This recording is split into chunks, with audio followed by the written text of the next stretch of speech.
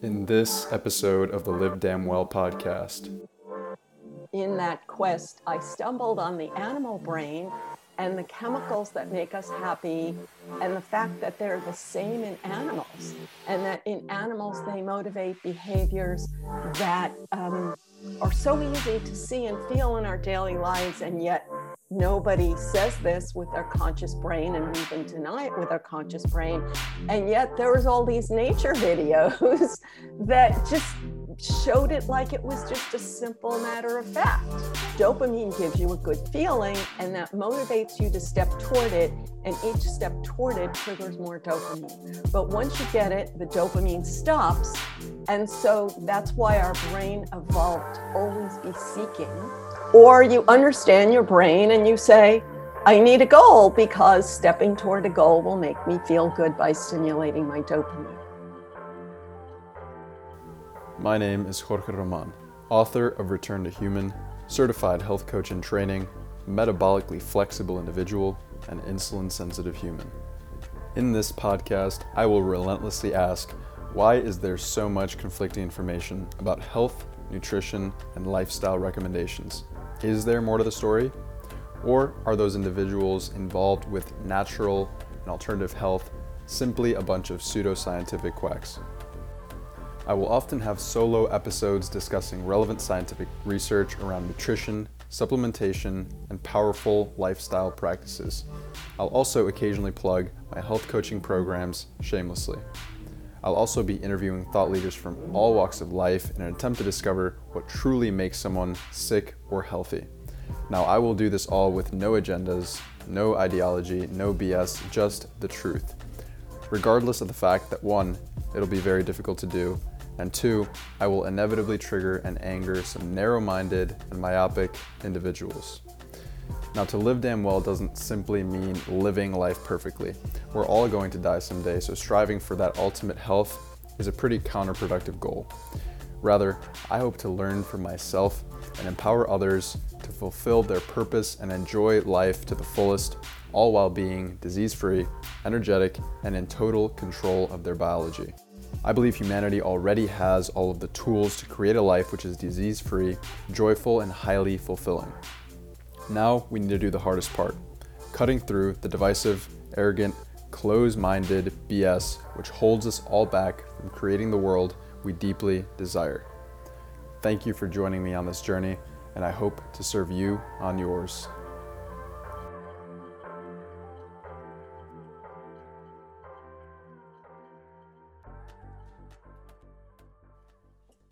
Welcome to the Live Damn Well podcast. My name is Jorge Roman, and my guest today is Dr. Loretta Browning. Is that how you pronounce that?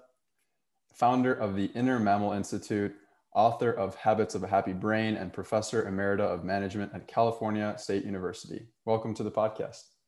Hi, thanks for having me.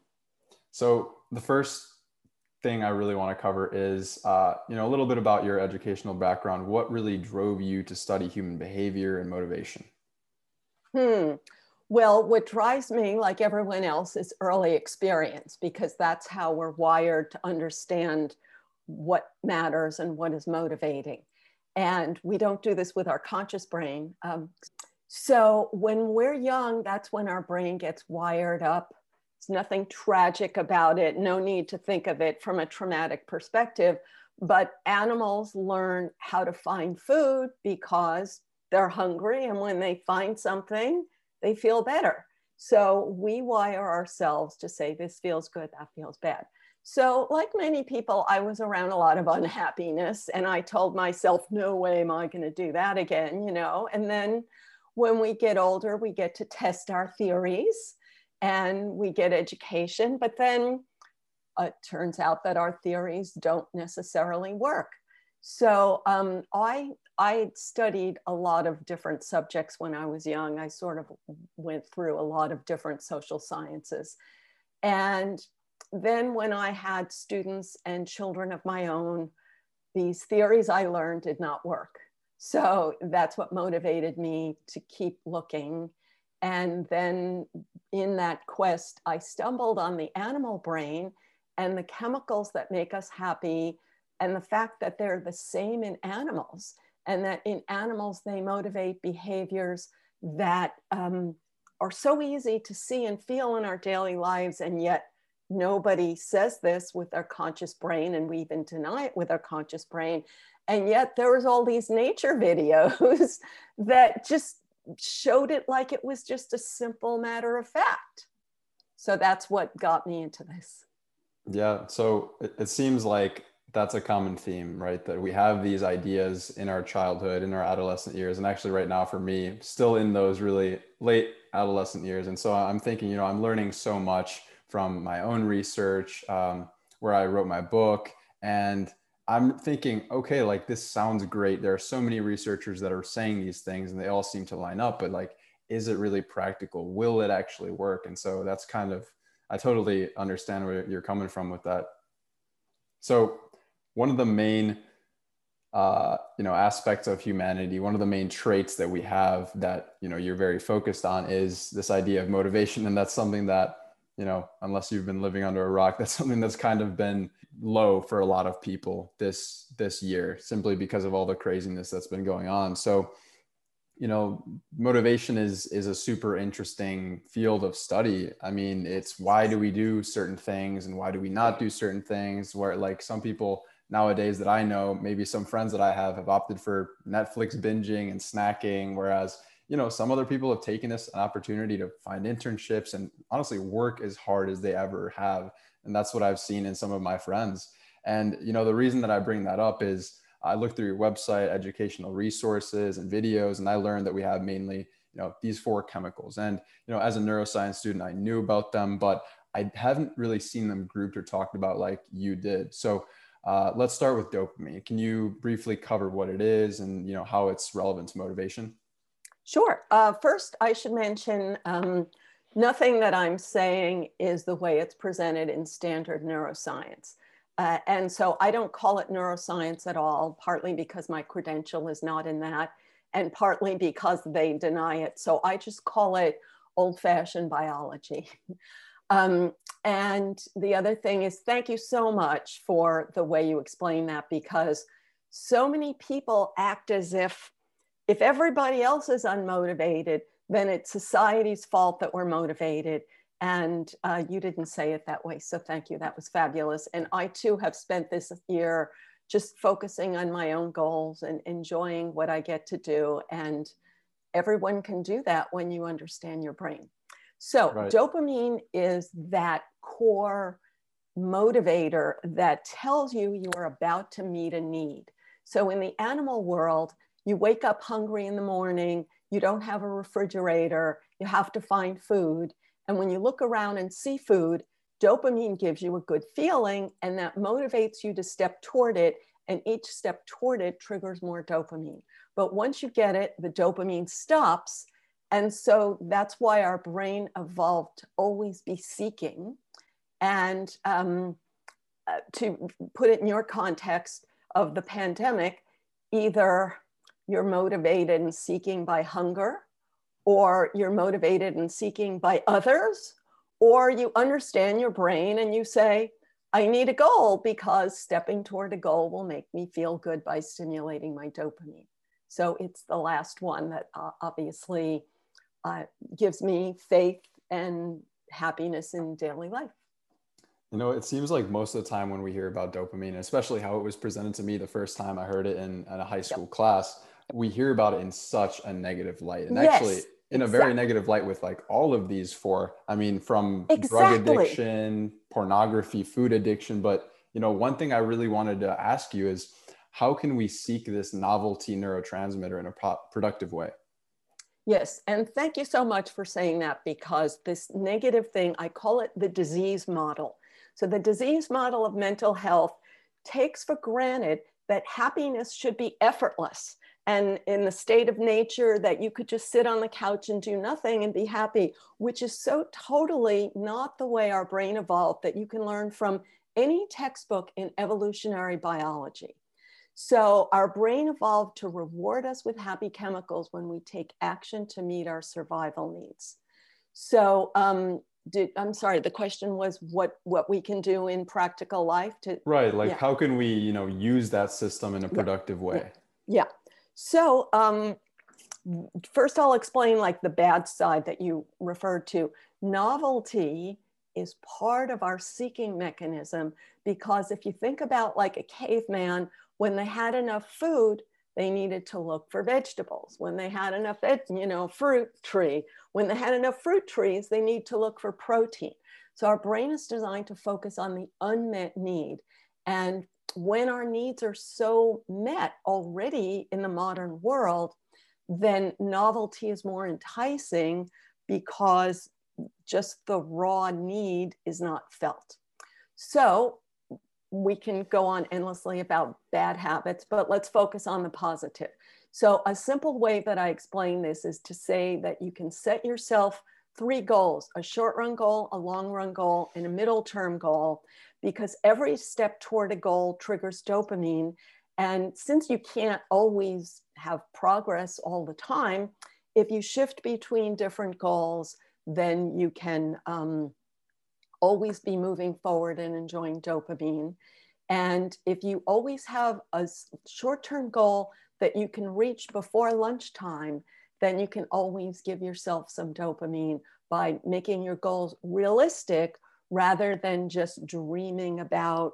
I think in the education, like you said, they give you negative about dopamine, but then on the positive side, they make it unrealistic.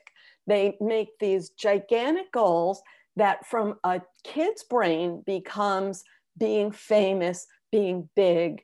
And in evolutionary psychology, it's easy to see why, because in the animal world, some individuals get a lot of mating opportunity, and that triggers your chemicals, and that wires you to say, hey, this is the way to go. So yeah, I mean, I really resonate with a lot of the points that you had, because we tend to think about things, now, and it's easy to do that because, we're living in the now. We're living in this modern, postmodern era where we have so many things, and we've drastically changed our lifestyle in the past 200 years. And that's a little piece of my book that I wrote. And, it's things like these dopamine systems that we're talking about that, we don't really know what to do with them now, because earlier they served us. And that's something that we're going to get into a little later, but, they served us for survival. But now we have everything at our disposal. Even the people who may be out of a job or things like that, they still have a certain safety net even then, so it's difficult to translate all of that survival stuff over into practical modern world. But that doesn't mean we don't need dopamine. We still need it, because the definition of adulthood is that you meet your own survival needs, and it still requires action steps. And dopamine is our tool that makes us feel good while we're taking the action steps. So if hunger motivates an immediate action to look for a pond of fish, but in the modern world, the action is more abstract, but you still have to take it. You still have to basically apply for jobs and use dopamine to break it down into small chunks so you can feel good about each step toward building that career that will meet your needs. Absolutely. That's something that I noticed when I started this podcast, actually. I mean, I had this big goal of right now I'm training to be a certified health coach. And I had this goal of like, okay, I want to have, this amount of clients. I want to help this many people. I want to do all these things. And those were all really long-term goals, and if I just had that in my mind, that was the big dopamine spike, I don't think I would have kept going, because the way that I set it out for myself is I created little checklists, little small things that I'll do every day. And every time I hit one of those, that's a little dopamine hit that keeps me tied to that process. Yes, exactly. And I have to say that when you started on this path and you got help from people, they're all trained in this same model, in the marketing world. And every few years, there's a new model in the marketing world, and then everybody tells you the same thing. So I got started, I ignored all of that marketing advice. So you can give yourself permission to ignore it. I mean, one simple example, they tell you to quantify your goals and to focus on like your ideal customer. So, we can talk about that. But the bottom line is, if you follow this cookie cutter advice, you're just going to do what everyone else does. Yeah, totally agree. So the next chemical is oxytocin. Now, oxytocin, from my understanding, it's kind of this neurotransmitter that allows us to form social bonds with people. And that was super important for us. But, again, it's can often be portrayed in negative lights as well, like with all of these. So, the one idea that I was super interested in after looking at a lot of your educational resources was building trust one-on-one with someone actually makes you less dependent on the herd. So can you talk a little bit more about that one? Thank you. That's my new project, The Biology of Belonging. Thank you for getting it. All of these have a downside, but they also have like an upside that can be unrealistic. So the way we mostly hear about oxytocin in the media is hugging, that if you just go around hugging people, that will do it. But what I always explain is that trust is what triggers it. And hugging without trust, doesn't really meet your survival needs, because in the animal world, when the hug is over, or like if you're in a stadium cheering with people, which is of course not available today, but when you leave the stadium, you can't count on those people to help you out. So what your brain is really looking for is social support. And that is, frankly, a selfish thing. It's like, I want social support to meet my survival needs, and therefore I will offer social support to others to help them meet their needs in order to get it for myself. So that's how the mammal brain works. And people who make it romanticized and idealistic, like I only care about others, I don't care about myself, in the interest of time, let's just focus on, so what's a realistic way to get it is, it's reciprocity and it's small steps. So if I take a small step, like I offer trust to someone else, like I trust you in a small step, and I prove to you that I am trustworthy in a small step, and then we repeat it, then we build an oxytocin pathway so that I have positive expectations about this other person and they have positive expectations about me. So yeah, that's right. You asked about the herd versus individual one-to-one bonds. So herd animals have smaller brains than primates. So if I'm a gazelle, I am attached to my mother at birth, and then in adolescence, I transfer my attachment from my mother to the herd. And then I follow wherever the herd goes in order to survive. And if I don't follow them, I'm going to get eaten by a predator. So you probably have some friends who think this way, right? So they're always going to follow the herd, or else they feel like if they don't follow the herd, they're going to get eaten by a predator. Yes. But primates, which means monkeys, apes, and humans, primates have bigger brains than herd animals, and we are capable of individual, one-on-one, reciprocal, mutual support kind of bonds. And we're also capable of building new ones and then deleting them when the other person turns out to not be reliable. So that's what we're motivated to do. And when you have one-to-one bonds, then you can get some oxytocin that way. And that's really the modern way, because for much of human history, you were with your tribe every minute of your life. You never got to make any decisions on your own. You never got to choose your own romantic partners. And that's the way it was until the modern world, where we have a choice. And if you want to choose to follow the herd every minute, that's your choice. But then you're stuck with, you have to go wherever the herd goes, because you haven't built other ways of meeting your oxytocin needs. Now, I'm sure you've probably heard of, the problems with social media, especially for the brain. And, one of them is that we would have never in, 100 years ago have been exposed to the likes or the comments of so many people at once, and that can probably be, really overwhelming. So is that, is this oxytocin system part of the reason why a lot of people, neuroscientists or psychologists actually recommend, have a close, small circle of people? So yes, and also real life people rather than virtual people. Right, right. So I totally agree with the way you said it. But what most people say is they blame social media for whatever are their emotional dips, and they blame social media for their lack of one-to-one bonds.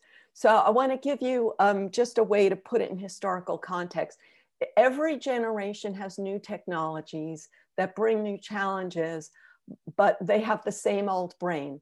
So 150 years ago, so there was the invention of the record player and the bicycle. And before that, like, you were stuck home playing the piano and singing with your grandmother. That was your only entertainment. So once you got a bicycle and your friends had a record player, you could go to their house and make an unlimited variety of music with the people of your choice, rather than being stuck home with your grandmother singing the piano songs that she learned when she was a child. So people said, oh my God, society is going to fall apart. Everything's going to be terrible because young people will blah, blah, blah. You know what I mean? Yes, absolutely. So I completely agree with you, actually. That's, I'm a huge proponent of taking ownership because it's really easy to just say, that's out of my control. It's that social media doing that to me in my brain. It's like, no, actually, that social media was made that way because of studying the brain, and that's how it was made. It's really designed to be kind of addictive, but it's based off of the way that your brain works. Yeah, but I don't agree with this whole blaming the company for making it addictive. That's one of the messages people are giving, but it leads to this pattern of always blaming the company for my behavior, which disempowers you. And the simple example is my kids' generation, there was that movie Super Size Me. So they learned to blame their food choices on the company designing the food to be addictive, okay? But the point is, all of these things exist because something is made easier for you. And you're choosing to get it the easy way. And when you get something the easy way, like a drug is giving your brain the chemical without effort, but it wasn't designed to be able to just suck it in effortlessly. And I think a great example of that I love is they have these videos of monkeys drinking alcohol, because people go to a resort in a tropical country and they sit there with their Mai Tai with a little umbrella, and a monkey comes along and drinks it. And they use this as an excuse to say that alcoholism must be natural because monkeys like it. But in the state of nature, that Mai Tai didn't exist. So in the state of nature, you have to work hard to get that amount of sugar. And so you do the work to get the reward. And that's the healthy way to feel good. Yeah, I completely agree. So now serotonin is the third one that I want to talk about. So can you explain that one a little bit? So serotonin is the complicated, sticky one in the modern world. So in the animal world, there was a whole century of research on the competitiveness of mammals that leads to social hierarchies in animal groups. And this sounds very upsetting to people today, especially when they've been indoctrinated that animals are all loving and empathetic and supportive. But in fact, animals compete tremendously for food and mating opportunity. And we evolved a brain that rewards you with serotonin when you get a little bit of advantage. And it's easy to see that humans are always looking for that little bit of advantage. Like, just a simple example is like, I'm playing poker with you and I get a good card and I'm like so excited because I think I'm going to win. So it's these little moments of, I want to win. Here's a little bit of boost for my quest to win. That's how our brain works. And that's the feeling that we're always seeking. And the minute you get that little boost of serotonin, it's gone a few minutes later and you look for more. And that's how it works. And again, this is another one of the ones that, getting a promotion, social dominance, people, that sounds really narcissistic and nasty, right? So it's, to me, the way that I like to think about it and the way that I like to use it in a way that's, productive and not narcissistic is, for example, if you're on a team or something, you really, your success will be determined by the success of people on that team. So, and that's really, you can see that anywhere really. If you work in any company, you're always going to be working with people. Today, I want to interrupt this show to talk about magnesium, but not just any old magnesium. This is a special formulation called Magnesium Breakthrough by the Bio-Optimizers. Now, I have personally tested pretty much every single form of magnesium that exists in search of that perfect formulation, from magnesium glycinate to oxide to taurate to magnesium L-threonate and citrate. So I know which ones have worked and which ones have been virtually nothing more than an expensive laxative, to say the least. So I can say without a doubt that the magnesium that this company actually has is, as the name suggests, a breakthrough for magnesium. So I'm going to tell you why this mineral is so important for our bodies. First of all, it's anti-anxiolytic. Now, this virtually means that some research shows it helps promote calm in the face of mental and emotional stress. Now, there's an inverse relationship between the amount of stress you have and the amount of magnesium you actually have in your body. In other words, the higher the stress, the less magnesium is found in the body. Now, it's also very beneficial for metabolic health and has been shown to improve health biomarkers such as insulin, blood sugar, and even high blood pressure. Now, it's also pretty much depleted from soils in comparison to previous generations because of modern agricultural methods such as over-tilling the soils and pesticide use. So we don't actually get that much in foods anymore compared to the previous generations. Finally, this supplement includes naturally derived forms of all 7 forms of supplemental magnesium. Now, why is that important? Because some forms of magnesium actually get absorbed and utilized better in specific parts of the body. With Magnesium Breakthrough, you actually get all 7 forms in one supplement, which is super helpful. Since you are a loyal listener of the podcast, Bio-Optimizers is actually offering an awesome post-New Year's sale. You'll get 10% off using my link and 1 free bottle of their powerful digestive enzyme supplement and a copy of their book, The Biological Optimization Blueprint, when you buy just 1 bottle of Magnesium Breakthrough. The link is in the description. Now, back to the show. Exactly. So there's a totally healthy and effective way to use it. And you have the power to use it that way, but you also have the power to blame other people for your lack of winning cards, and then to not take the action to build trust with others so that you can win together. Now, endorphins. Endorphins is the last one. It's like the natural painkiller, right? Yes, exactly. Endorphin is our brain's natural opioid. It's the same chemical as heroin or morphine or codeine, effectively. But the complicated thing, like they all have a downside. So it's only stimulated by real physical pain, and it's only meant for emergencies. We're not meant to seek it, even though we are meant to seek the others. But it would be really stupid to inflict pain on yourself to get endorphin. And yet, because it feels good. So why does it feel good? Because it masks pain with a good feeling for 15 minutes, which helped our ancestors survive when they were injured.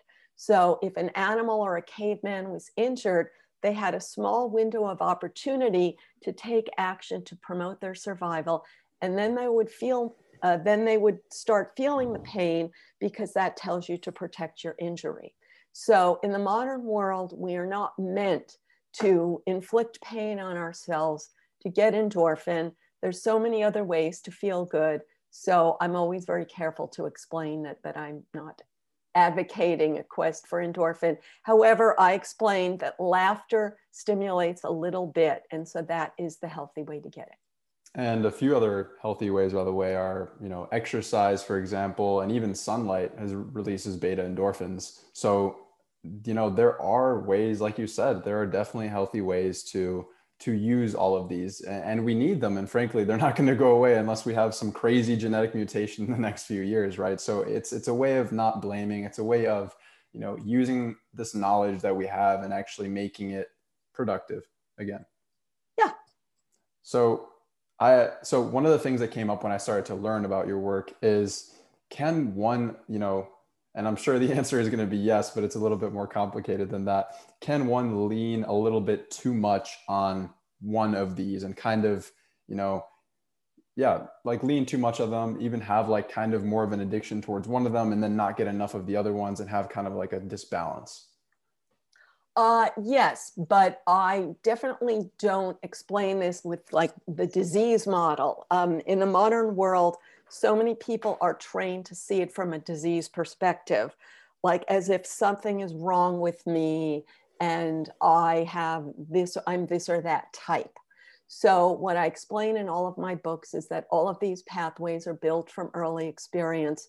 We rely on our biggest pathways, but we have the power to build new pathways. And so we're always making a choice. And what we need to know is, why is it easy to use an old pathway and why is it hard to use a new pathway? And there's nothing wrong with you, there's nothing wrong with the world, but it's literally that electricity flows effortlessly down an old pathway and is actually hard to push electricity down a new pathway. And the simple way to understand that is to think about the difference between speaking your native language versus speaking a language that you learn later in life. When you speak your native language, that pathway is so strong that you don't even realize you built it. And you don't even realize that you're looking for a word. Whereas when you learn a language, especially after puberty is over, when our myelin is lower, you struggle to find a word and you have to repeat something a lot in order to build a new pathway. And that's exactly what we can do with our emotions, is we can build new pathways, but it takes a lot of repetition and it takes a lot of concentration to activate that new pathway instead of flowing down the old one so effortlessly that you don't even know you're doing it. You don't know you're choosing it, really. Okay, that makes sense. So, instead of saying leaning too much, it's more like, you've built up these strong neural pathways where, it's easy to do them again and feel that way again, right? Okay, perfect.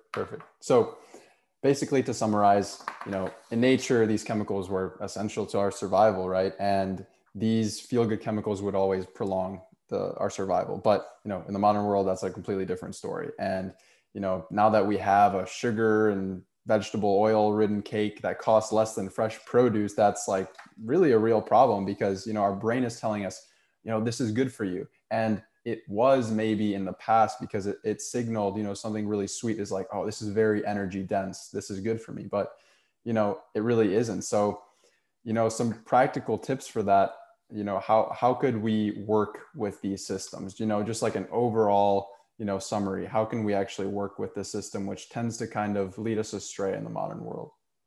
Sure. Let me give you maybe a larger example that explains the different chemicals. So obviously the first step is not to blame your food choices on others. So it's a pathway that you built, and how can you build a new pathway? So first, I start with building on the pathways you already have. So if there's a healthy food that you love, that's a good way to start. So one person loves one healthy food and another person loves another. So it's just a way to make the start more easily, but we all need a variety of foods, of course. So let me just use a hypothetical example. A person loves salad, and maybe they experiment with making different salads. So then they experiment with making different salad dressings.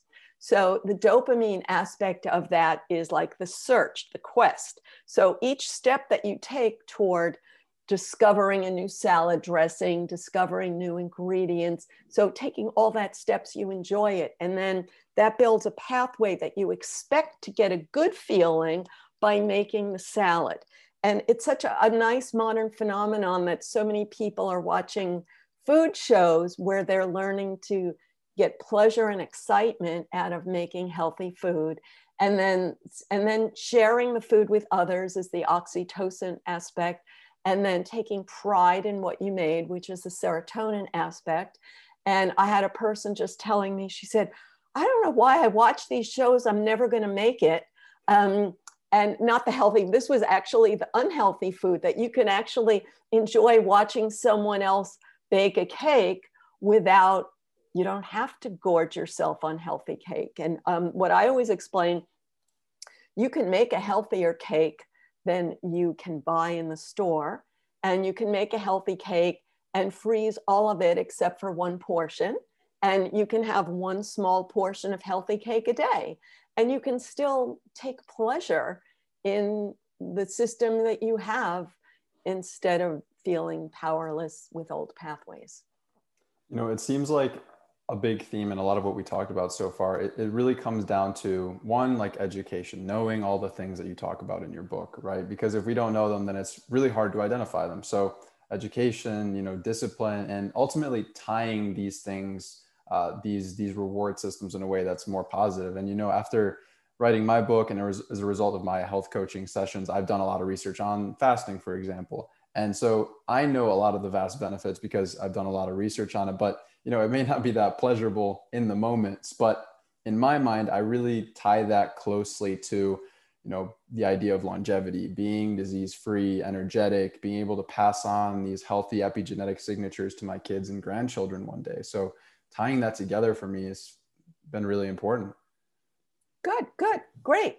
If you don't mind, I just want to offer a quick opinion about fasting. So there's some evidence that you may have different evidence, but that you train your body to fear famine because we evolved in a feast or famine world.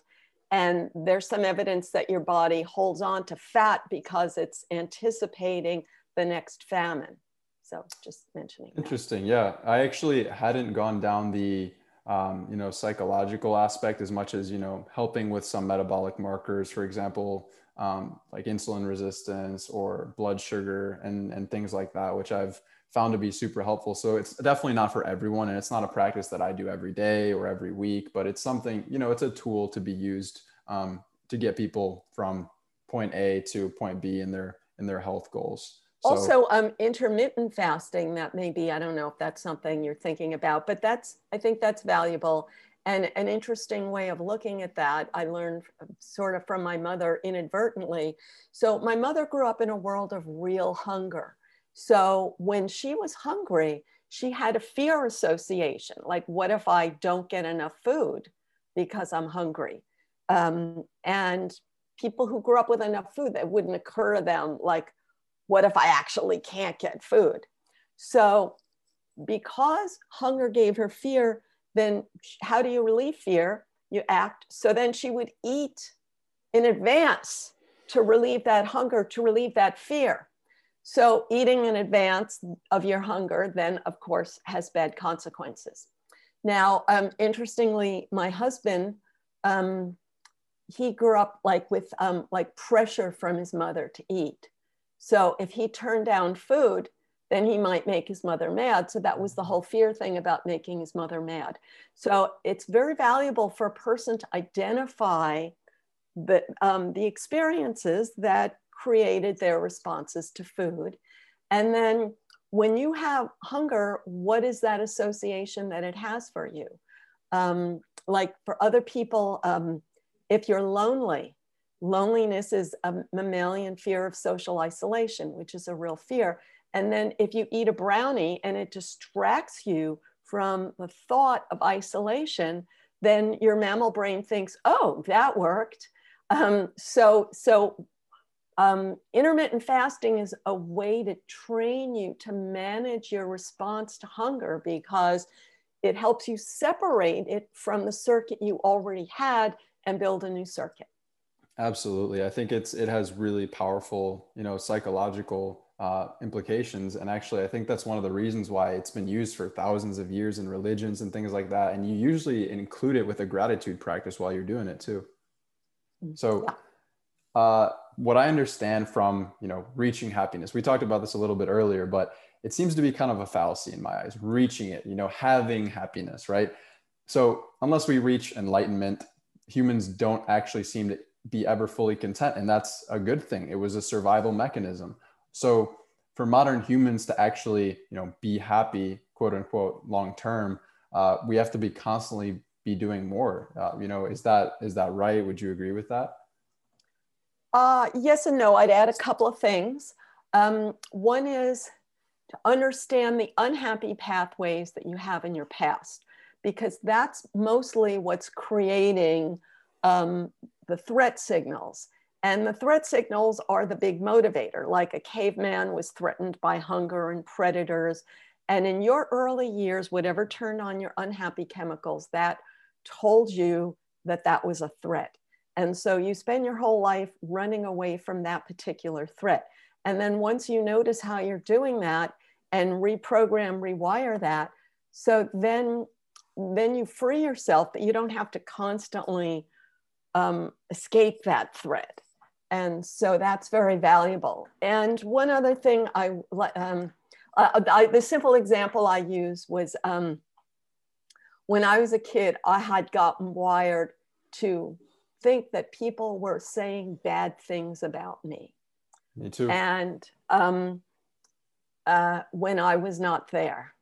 And the idea that people could be saying good things about me when I'm not there never occurred to me, because my brain immediately went to the bad things over and over and over. And then I could see easily how I learned that. Don't have to make a big PTSD thing about it. It's like I learned it and I can learn something else.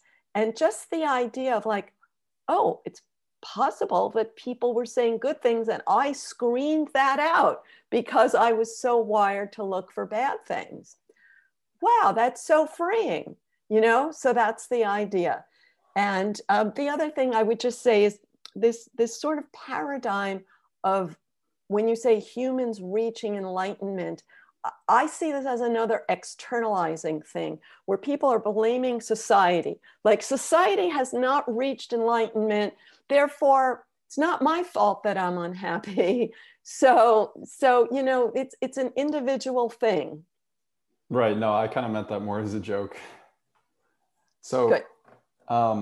Another phenomenon which has also skyrocketed during, social isolation right now is anxiety.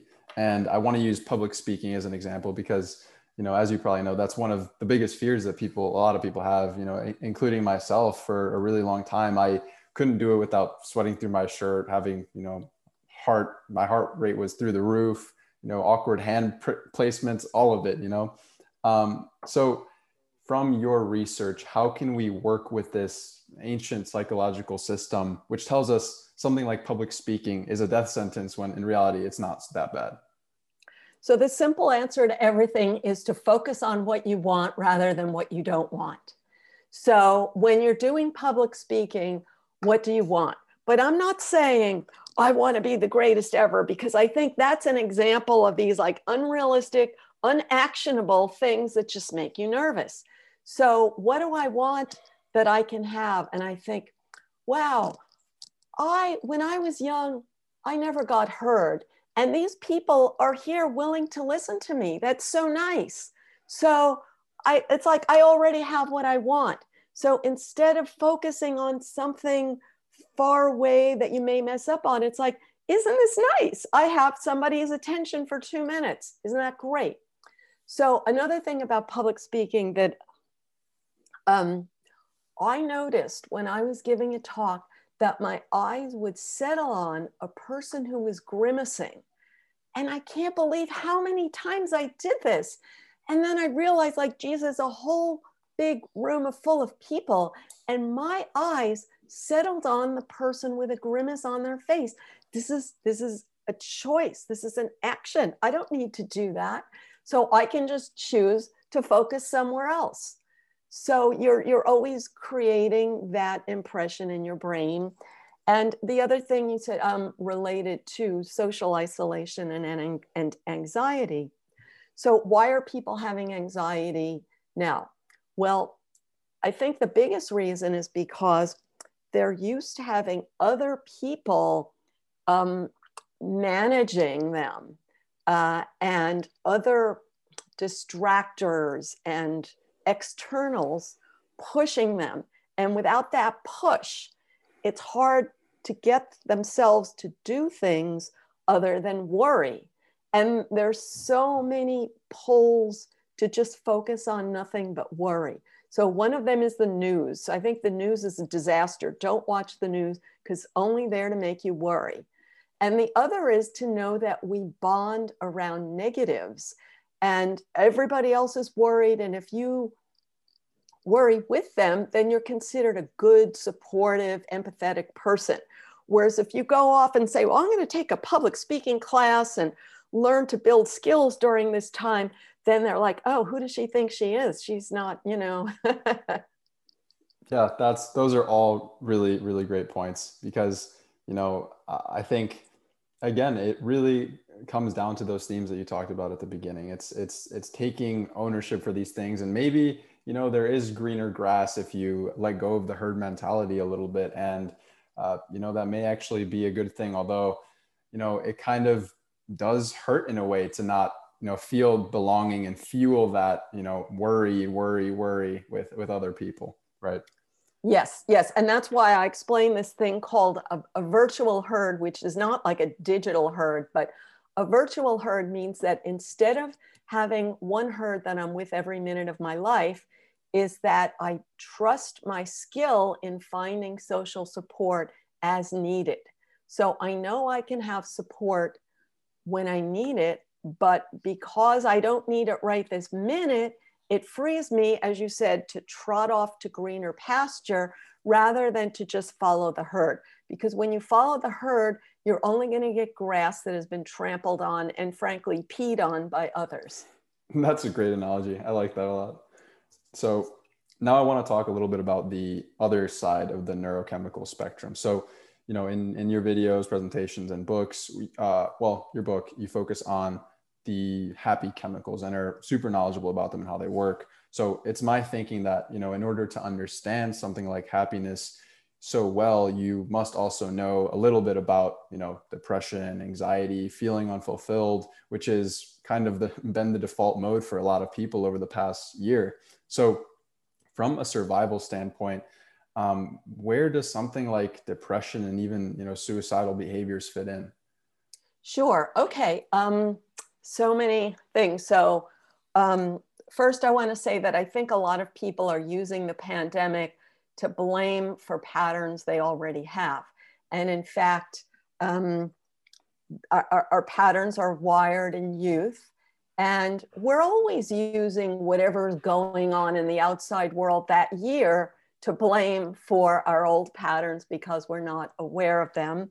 And every person is dealing with the pandemic with the patterns they already have. And again, it becomes an excuse.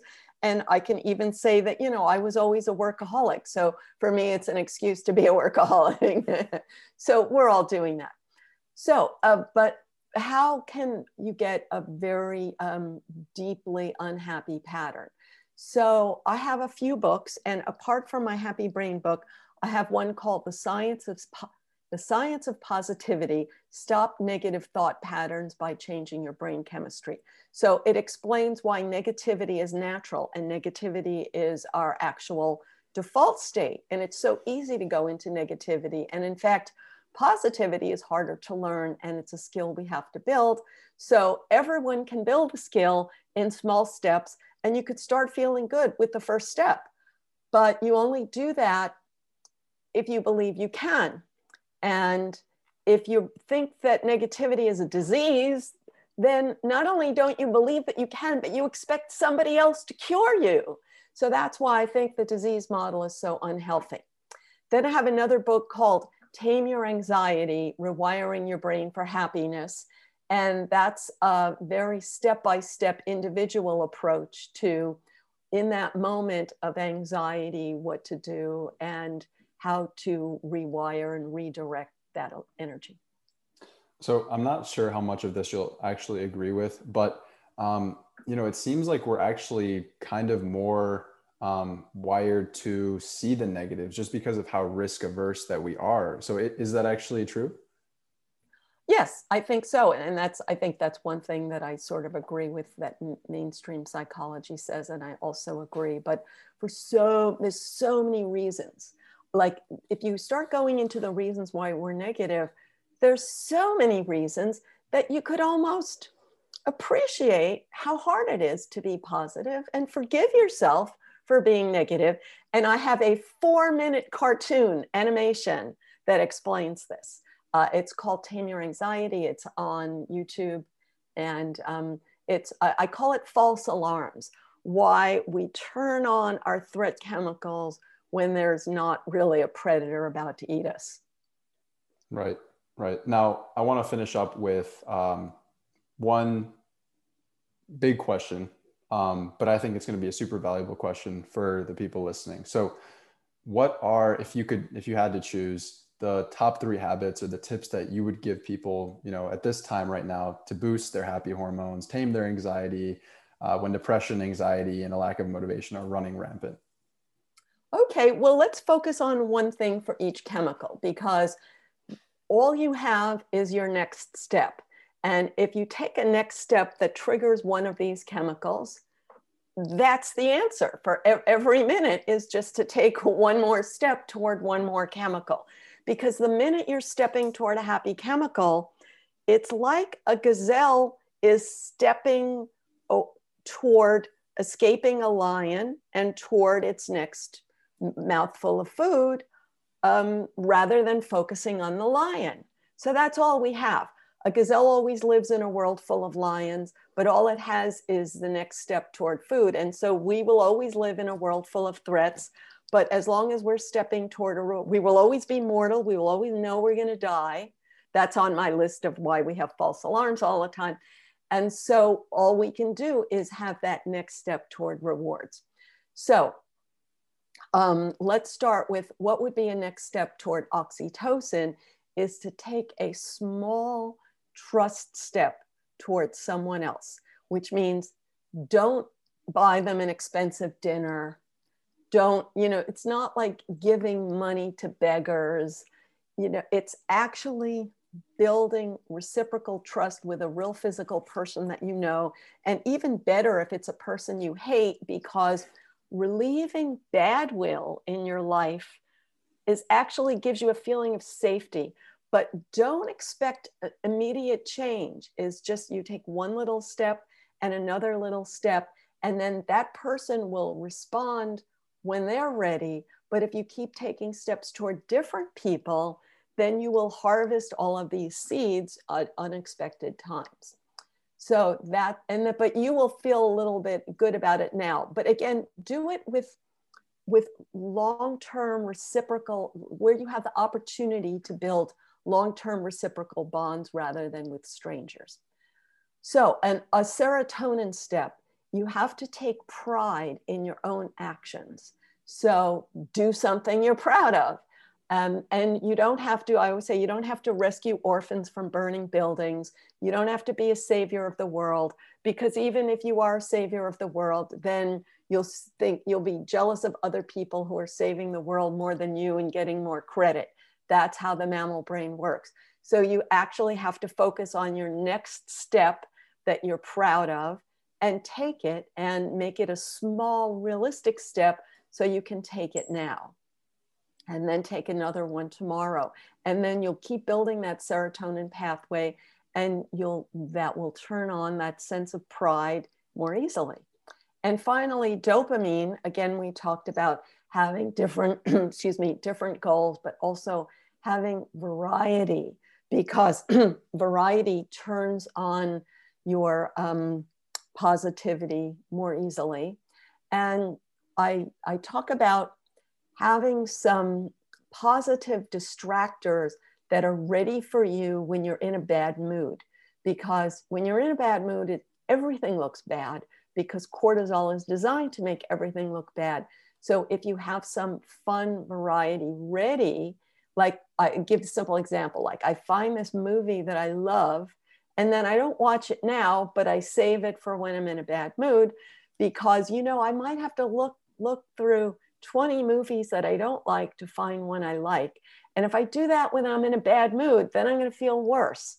So it's sort of managing your ups and downs, accepting them, and then managing them.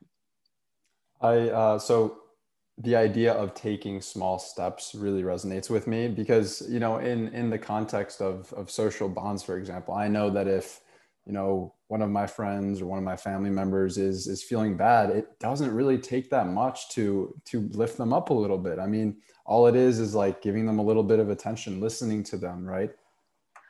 Yes and no. I mean, I say yes and no because when I was a little kid, and others may have this experience, my mother was deeply depressed and I tried to cheer her up and never succeeded.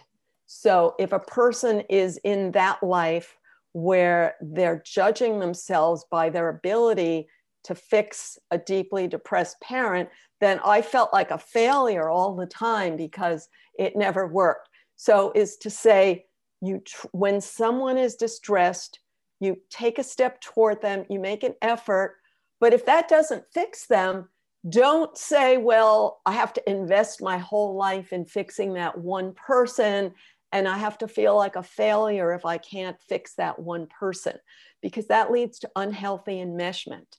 So is to have variety and take steps toward different people and then feel proud of your steps instead of judging yourself by their immediate response. Okay, I see what you mean. Yeah, that's a good clarification because, you know, it's not maybe that much about expecting a certain response for someone. It's more so the fact that you're taking small steps and, you know, you're tied to that process of creating those social bonds. And also experimenting. You could say, I don't know what's going to work, so I'm going to take this step today, but if that doesn't work, then tomorrow I'll try something else. And that triggers your dopamine excitement of like, something's going to work, but I just don't know what.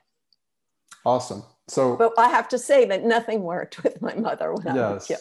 Yeah, no, it's tough dealing with something like that. And it's something that I've also dealt with. And, you know, with a lot of my friends that I know who've had parents who are, you know, arguing all the time and they try to diffuse the tension and it doesn't work sometimes. And, you know, you feel like you're a total failure for that.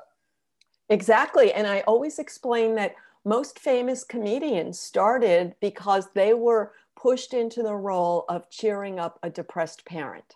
And that's why I always hear that even though they seem happy and they seem like they're making others laugh, but they're still depressed because it never worked. So they got a career skill, but in order to be happy, they really have to replace that circuit with another circuit that allows them to take in their success. You know? Yes. Yeah. Completely agree with that. So now we're getting into the rapid fire rounds, which is something that I always do with the guests that come on the show. So, you know, we talked about this a little bit with the last question, but for you, knowing so much about, you know, Happy Chemicals, having written all the books that you've written, what is the most important for you health promoting habit you personally do every single day? Well, what I always talk about is social comparison. And I always want to make sure people are aware of that. And if I notice my brain doing the social comparison thing, which it naturally does, then I'm always conscious of it. And first, instead of denying it and saying, I don't care about that, is saying, this is my internal reality that I'm creating. And I have the power to create a new internal reality by focusing on something I'm proud of instead of measuring myself against some abstraction that I invented about other people. Now, what is the most interesting thing you've learned recently or the most important realization that you've had? So I am, I have this, I'm always focused on my next book. So I'm always thinking, oh, what's the next? So I started thinking of writing a book called It's Not My Fault. And my realization is that it's not my fault is like so tempting. And everyone in the world is trying to lure you and buy your loyalty by selling you the "it's not my fault" message. And everybody wants to buy into this. Well, it's not my fault. It's the fault of this. It's the fault of that. And all through human history, people have found ways to externalize and to say, the devil made me do it in one way or another. You know, it's my genes, it's whatever, but it's never my fault. And it's so disempowering when you believe that. But then if you think everything is your fault, then you may have some loops from old pathways, because if you admitted anything was your fault, you were blamed for everything. So it's just understanding those old pathways, finding a middle road to say, I'm going to take power over my own life. It's not blaming myself, but it's not your fault is so powerless that I'm not going to go that path. Now, what drives you to get up in the mornings on the days that you least want to? On the days that well, I'm always excited to get up in the morning because if you live long enough, so I actually took early retirement, and I started every day getting up when I want and doing what I want. And I spent the first 50 years of my life doing what I had to do in order to get that luxury. So I'm not telling people, that you should never have to do anything you want, but I made a conscious effort that I'm going to fill my life with stuff that I want. And I realized that part of the reason I had so many things I didn't like was people literally fear free time, because they'd rather have a calendar full of stuff they don't want than to have free time, because maybe when you have free time, you feel ignored and isolated and unimportant. But I decided that I would have the courage to have an empty calendar so that good stuff can come up and I can be free to do it. So I often find that with myself, that if I have way too much free time, I feel like I'm wasting time in my head, or I'm not doing enough, or, things like that just pop into, my head. So then you accept things that then you don't want to do because you were afraid of having the free time. Right. Exactly. So where can people find out more about you, your work, you on social media? Sure. So my website is innermammalinstitute.org, innermammalinstitute.org. And there's lots and lots of free resources. And if you subscribe to my newsletter, you get a free 5-day happy chemical jumpstart. Awesome. I'll have the links to that in the show notes. And again, thank you for coming on the podcast. Sure. Thank you. It was fabulous. I really appreciate how well you understood and absorbed all of my information. No, well, it was awesome information. Thank you. Now, if you enjoyed this episode and you've enjoyed some of my other episodes, it would be very, very helpful to me if you could share this with your loved ones, share this with your family and friends, and give this a review on Apple Podcasts and iTunes. That would be very, very helpful. Navigating the world of health and wellness is anything but straightforward.